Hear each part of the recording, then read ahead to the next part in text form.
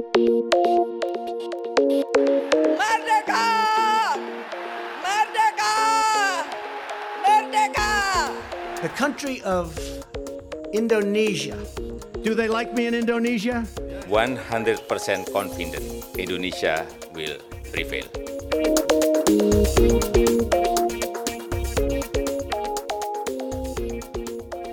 Hello and welcome to Talking Indonesia podcast. This is your host, Charlotte Stiadi. I'm an assistant professor of humanities at Singapore Management University. In this episode, we are going to be talking about something a little bit different from the topics that we usually cover in this podcast. Today, we are looking into the history of the Cold War, more specifically, the history of diplomatic relations between China and Indonesia in the lead-up of the alleged communist coup attempt of 30 September 1965, also known as G30S-PKI.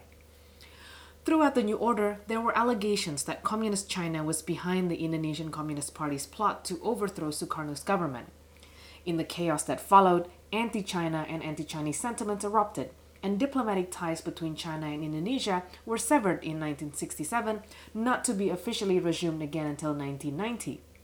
In the midst of all the high political drama, Indonesia's ethnic Chinese population was caught in the middle as suspected communist sympathizers whose national loyalties were questioned. There is still so much that is unknown about China-Indonesia relations during the Cold War, and in particular, China's role in the pivotal events of the 30th September movement. For decades, conspiracy theories filled gaps left by the lack of verifiable information. However, in a new book titled Migration in the Time of Revolution, China, Indonesia, and the Cold War, published by Cornell University Press, Tao Mo Cho, an assistant professor of history at Nanyang Technological University in Singapore, analyzes the true nature of China's involvements in the immediate periods leading up to 30 September 1965. Using materials such as the then declassified archives of the Chinese Ministry of Foreign Affairs, Tao Mo pieces together the movements of various Chinese and Indonesian actors that contributed to the diplomatic and political dynamics at the time. She also demonstrates how state-to-state diplomacy was influenced by transnational ethnic ties and the daily social and political practices of the ethnic Chinese. In this episode, I talked to Tao Mo about the history of Sino-Indonesian relations during the Cold War and the place of the ethnic Chinese in this complicated dynamics. Tao Mo Cho, thank you so much for joining me on today's episode. Thank you, Charlotte, for inviting me. Oh, I'm so excited for today's topic because, as you know, this is a topic that is quite close to my heart. And I'm super excited as well, particularly because of the release of your book recently, both in English and in Indonesian. So congratulations for that. Thank you, Charlotte, and thanks for serving as the chair for my book launch at the Singapore National Library. It was a pleasure. Your book covers the complicated history of China-Indonesia relations during that tumultuous period of the late 1950s and mid to the mid-1960s, especially, of course, in the lead-up to the alleged communist coup that we know as the 30th September movement in 1965. And I'm really excited to get started to talk about that. But first of all, for the benefit of our listeners who may not know very much about the history of this period, may I ask you to start by setting the scene a bit about Sino-Indonesian relations at that time, since Indonesia's independence until 1965, and also what some of the key issues of the time were. Right. I'm just going to give an overall of the contour of Sino-Indonesian relations from the late 1940s to up to 1967. So it's high drama bilateral diplomacy. I feel like it's good material for HBO TV series. Lots of unexpected twists and turns, lots of charismatic figures. So here I'm just going to focus on three key moments. So first is 1955 in Bandung, right? That's the first Afro-Asian conference. Lots of journalists, artists, intellectual flashlights. And here we have the charismatic Sukarno serving as the host. And we have the equally charismatic Zhou Enlai, who is the Chinese prime minister. And he charmed many leaders from Afro-Asian countries who are kind of suspicious of Communist China's intention. And he emphasized China's peaceful purposes during the Cold War. War. So China, Indonesia, two of the world's most populous nations, and in 1955, kind of representing the pioneers of the formerly colonized world. And what do they want in the Cold War? They want autonomy. They want independence. They were previously invisible and voiceless, and now they want to be vocal and they want to be visible, right? And then let's just fast forward 7 years into 1962, and this moment is in Jakarta. So that's the game of the new emerging forces. So the idea of new emerging forces, some of our listeners might be familiar with. This is a brainchild of Sukarno. Basically, he used this concept as opposed to old established forces, and this idea gained currency during Konfrontasi, which was Indonesia's militarized opposition to the formation of Malaysia. And Indonesia hold this game of new emerging forces because it was suspended by the International Olympic Committee. So this event kind of symbolized the overall radicalization of Indonesia's domestic politics and international foreign policy. And interestingly, there was kind of a synchronized radicalization in China, meaning China shifting its foreign policy from seeking peaceful accommodation to opposition against both superpowers, that is the United States and the Soviet Union, at the same time. So that kind of set the stone for the failure in 1965. So when China and Indonesia tried to hold a second Bandung conference to revive this tie among newly independent country, it failed spectacularly, which indicate how isolated both China and Indonesia were, as their brand of militant anti-imperialism was no longer popular and was no longer acceptable among other third world nations. And last but not the least, I guess the climax of this bilateral saga will be the Gay Tiga Blues, so the September 30th movement in 1965. So many of our listeners will be familiar with the Suharto regime's propaganda movie, the betrayal of the PKI, the eerie background music. Some of my friends told me that they still feel the hair standing on their back when listening to that music. I remember having to watch that film, of course, as many New Order era school children at that time had to watch it, of course, on the 30th of September every year. Right, every year, right? So you probably remember, Charlotte, the scene the Chinese doctors were like practicing acupuncture, but it's hooked to like a electric, kind of like with electric shocks. Right. President Sukarno. And the doctor was basically saying to a very like shocked, grave-looking I did with the head of the Indonesian Communist Party, saying that Sukarno's health condition was critically dangerous. And that was presented as the trigger for the Indonesian Communist Party to make an attempt to stage a coup d'etat, right? And some of our other listeners might know the film The Year of Living Dangerously. Yes, with young Mel Gibson. Yes, Mel Gibson. So there was a scene, right? So Mel Gibson was playing this Australian journalist, and he was told by his lover, right, this British intelligence officer played by Sigourney Weaver,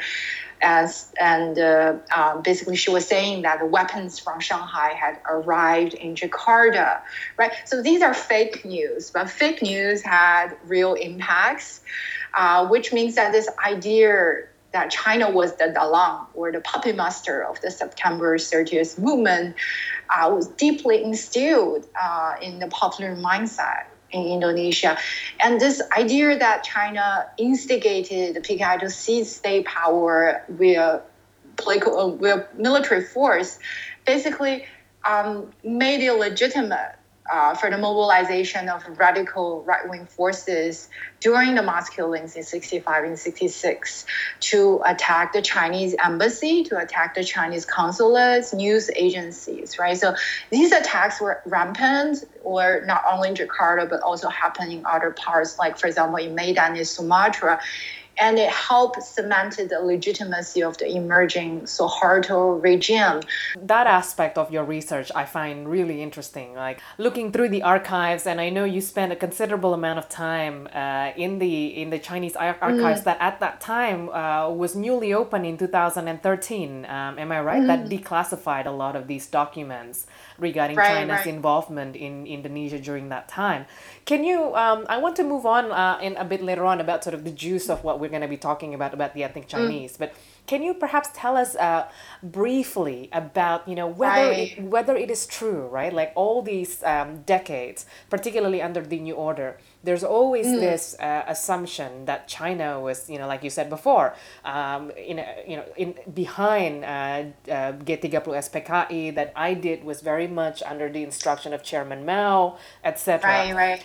Can you tell us a little bit about whether this is true or not? Yeah, so that's the $1 million question, right? If you're going to talk about China, Indonesia, and the Cold War. And so first of all, I was really lucky to gain access to the Chinese Foreign Ministry archives. So it was open, I think it became gradually open around 2007, 2008.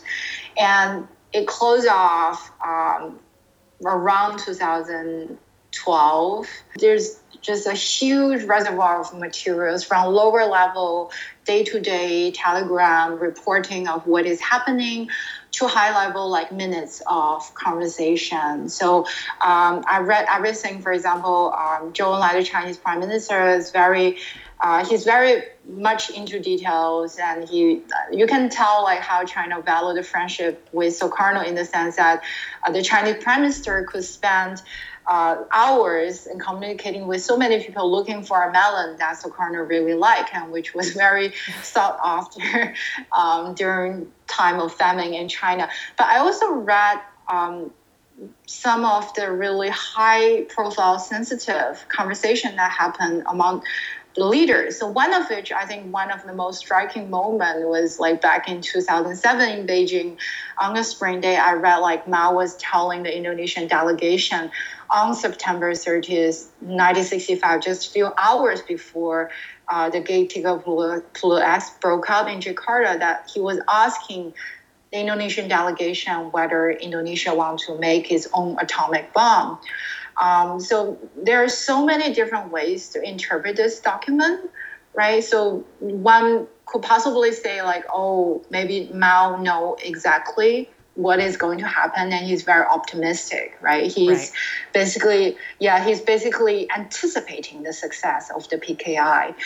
But you could also say, like, given Mao's unpredictable manner, a very philosophical interlocutor when he was meeting foreign guests, it's also hard to say. Maybe he's just referring to like the overall general hope that China, Indonesia will collaborate more closely. They militantly oppose both the Soviet Union and the United States. And the key document I found regarding China's role in the September 30th movement was from the Chinese Communist Party Central Archives about a conversation I did had with Mao Zedong on August 5th, 1965. So at the time, Sukarno was not well. So on the Indonesian political scene, there was much anxiety about whether Sukarno is facing a health crisis and what the Indonesia political scene was going to look like without Sukarno. And Mao asked IDID exactly the same question: what are you going to do?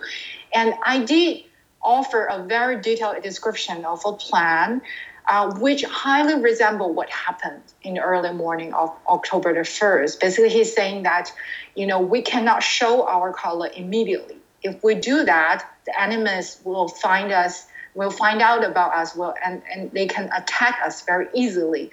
Instead, we're going to establish a committee with people from both the right, the left, and the middle. We're going to confuse the enemy. So this sounds very much like the Revolutionary Committee, right? To those who are familiar with the historiography of the G30. That is significant in the sense that it proves IDID was not an innocent victim, right? As he was portrayed most famously in the Cornell paper by Ben Anderson and Ruth McWade. So I was basically the designer, the architect, or a major willing participant in the Gate-Tiger-Pulas. But the very fact that he shared with Mao this plan speak to the fact that, how close these two parties were.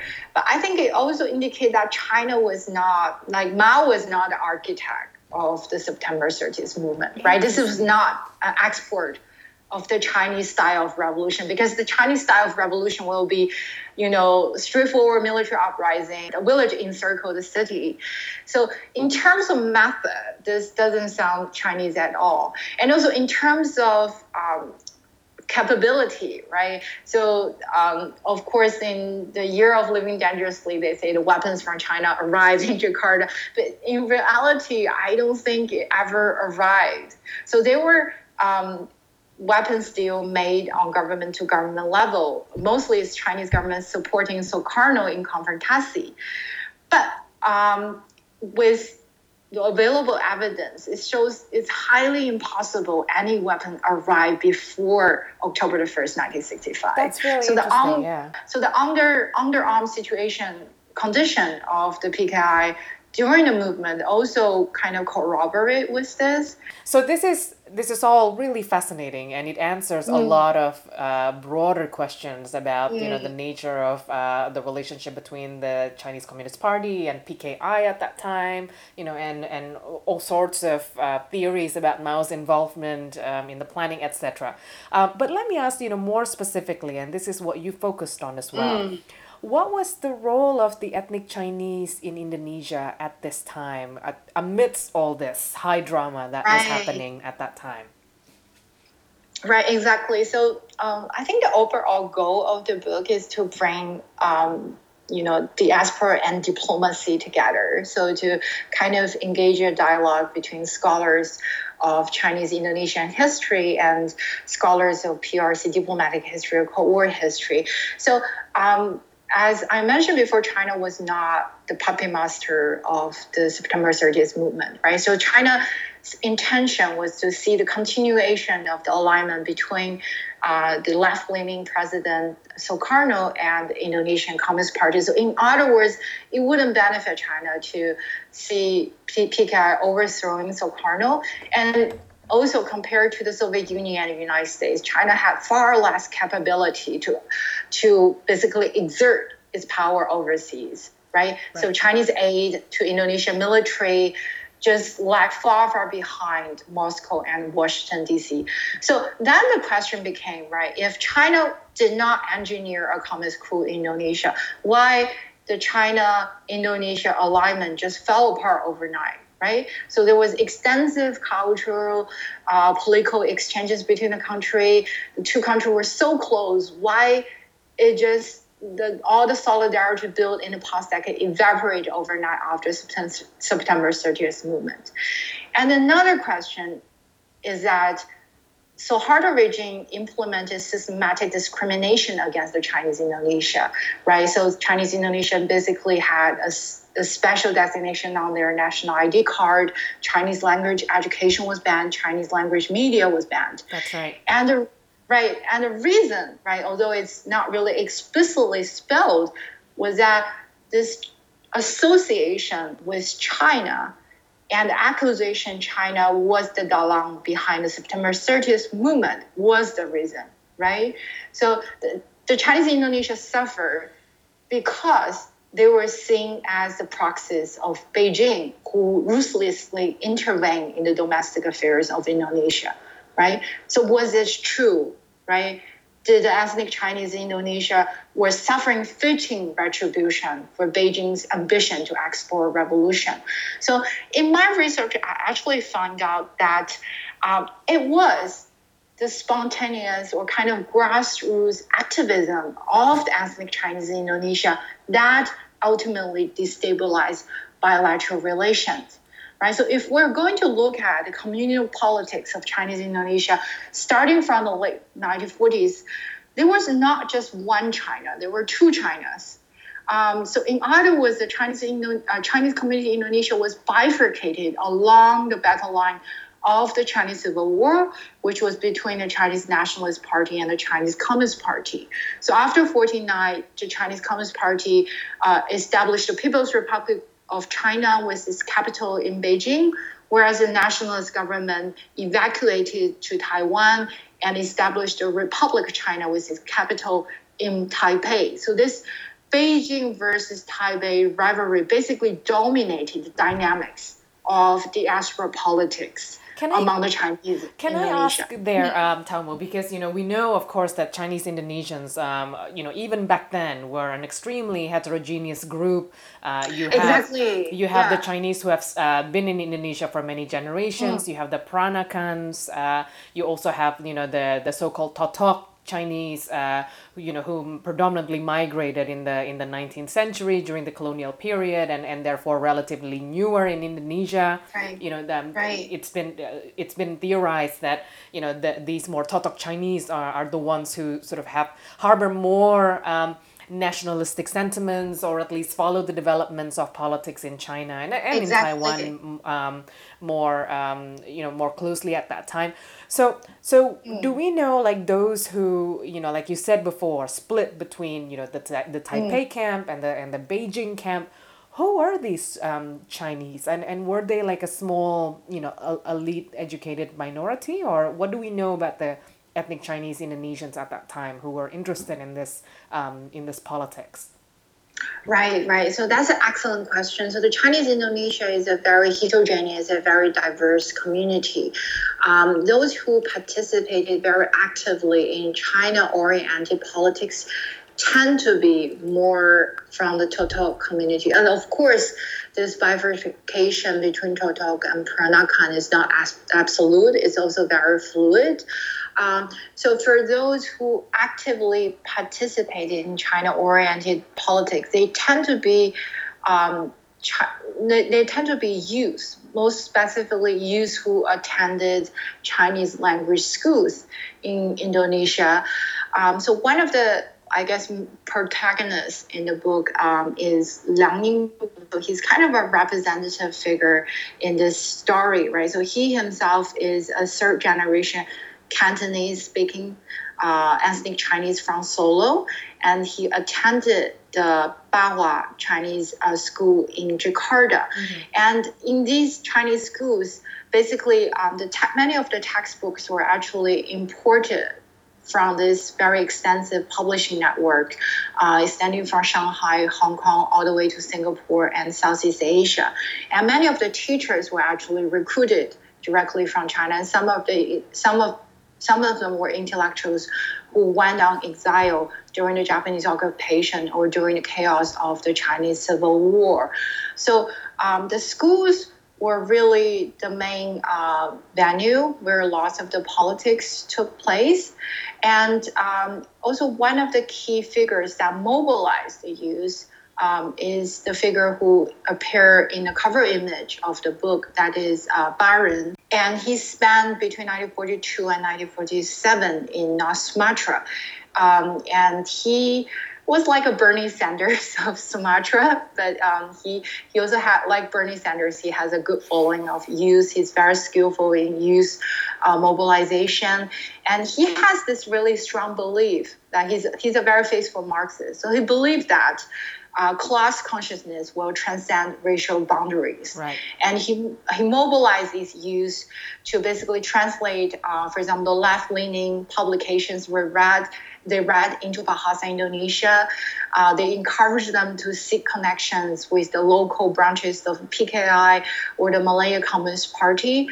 But he was basically deported in 1947 by the Dutch authority due to his support for the Indonesian Republic. Right. He later returned as China's first ambassador to Indonesia.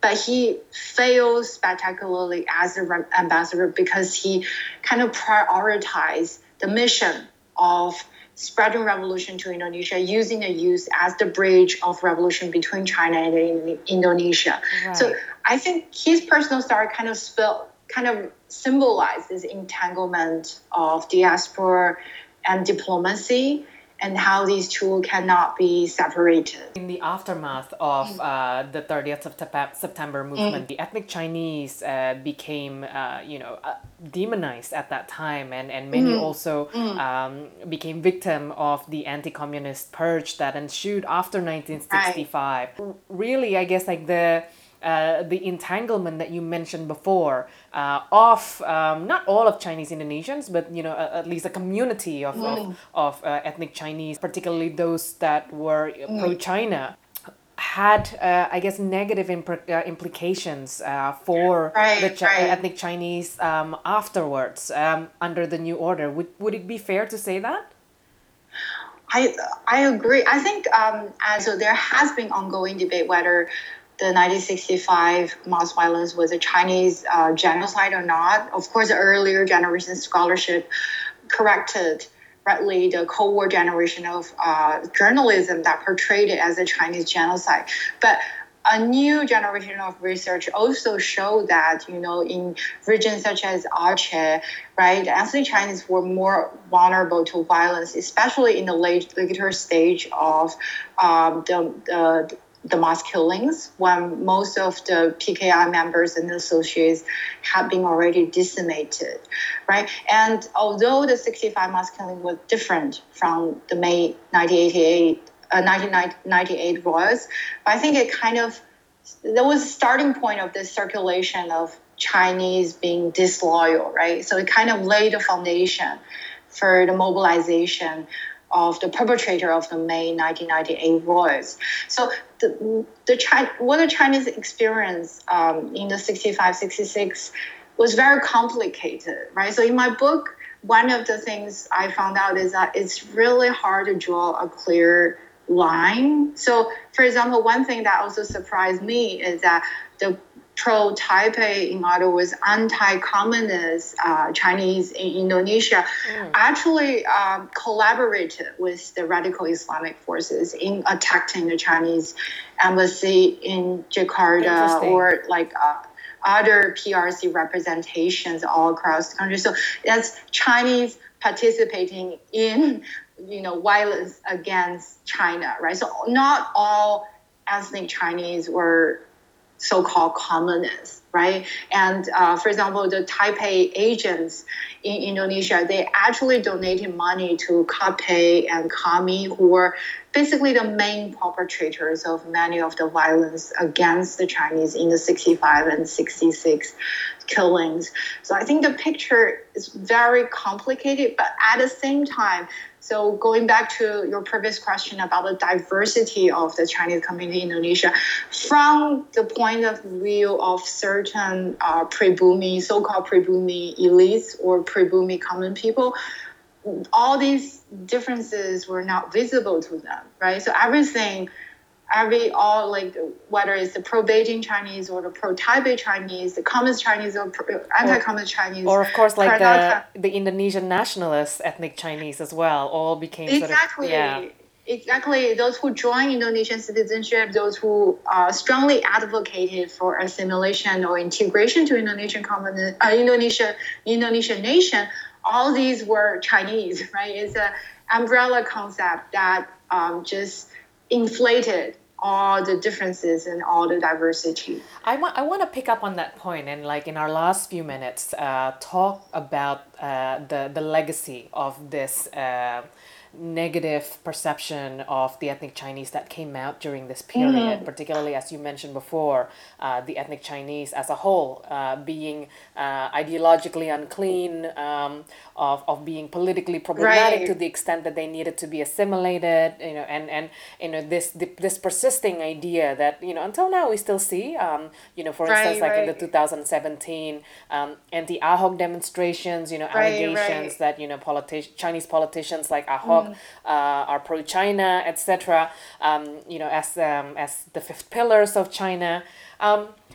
Can you comment a little bit, Talmo, about the lasting legacy of this perception of Chinese Indonesians as intrinsically linked with communist China?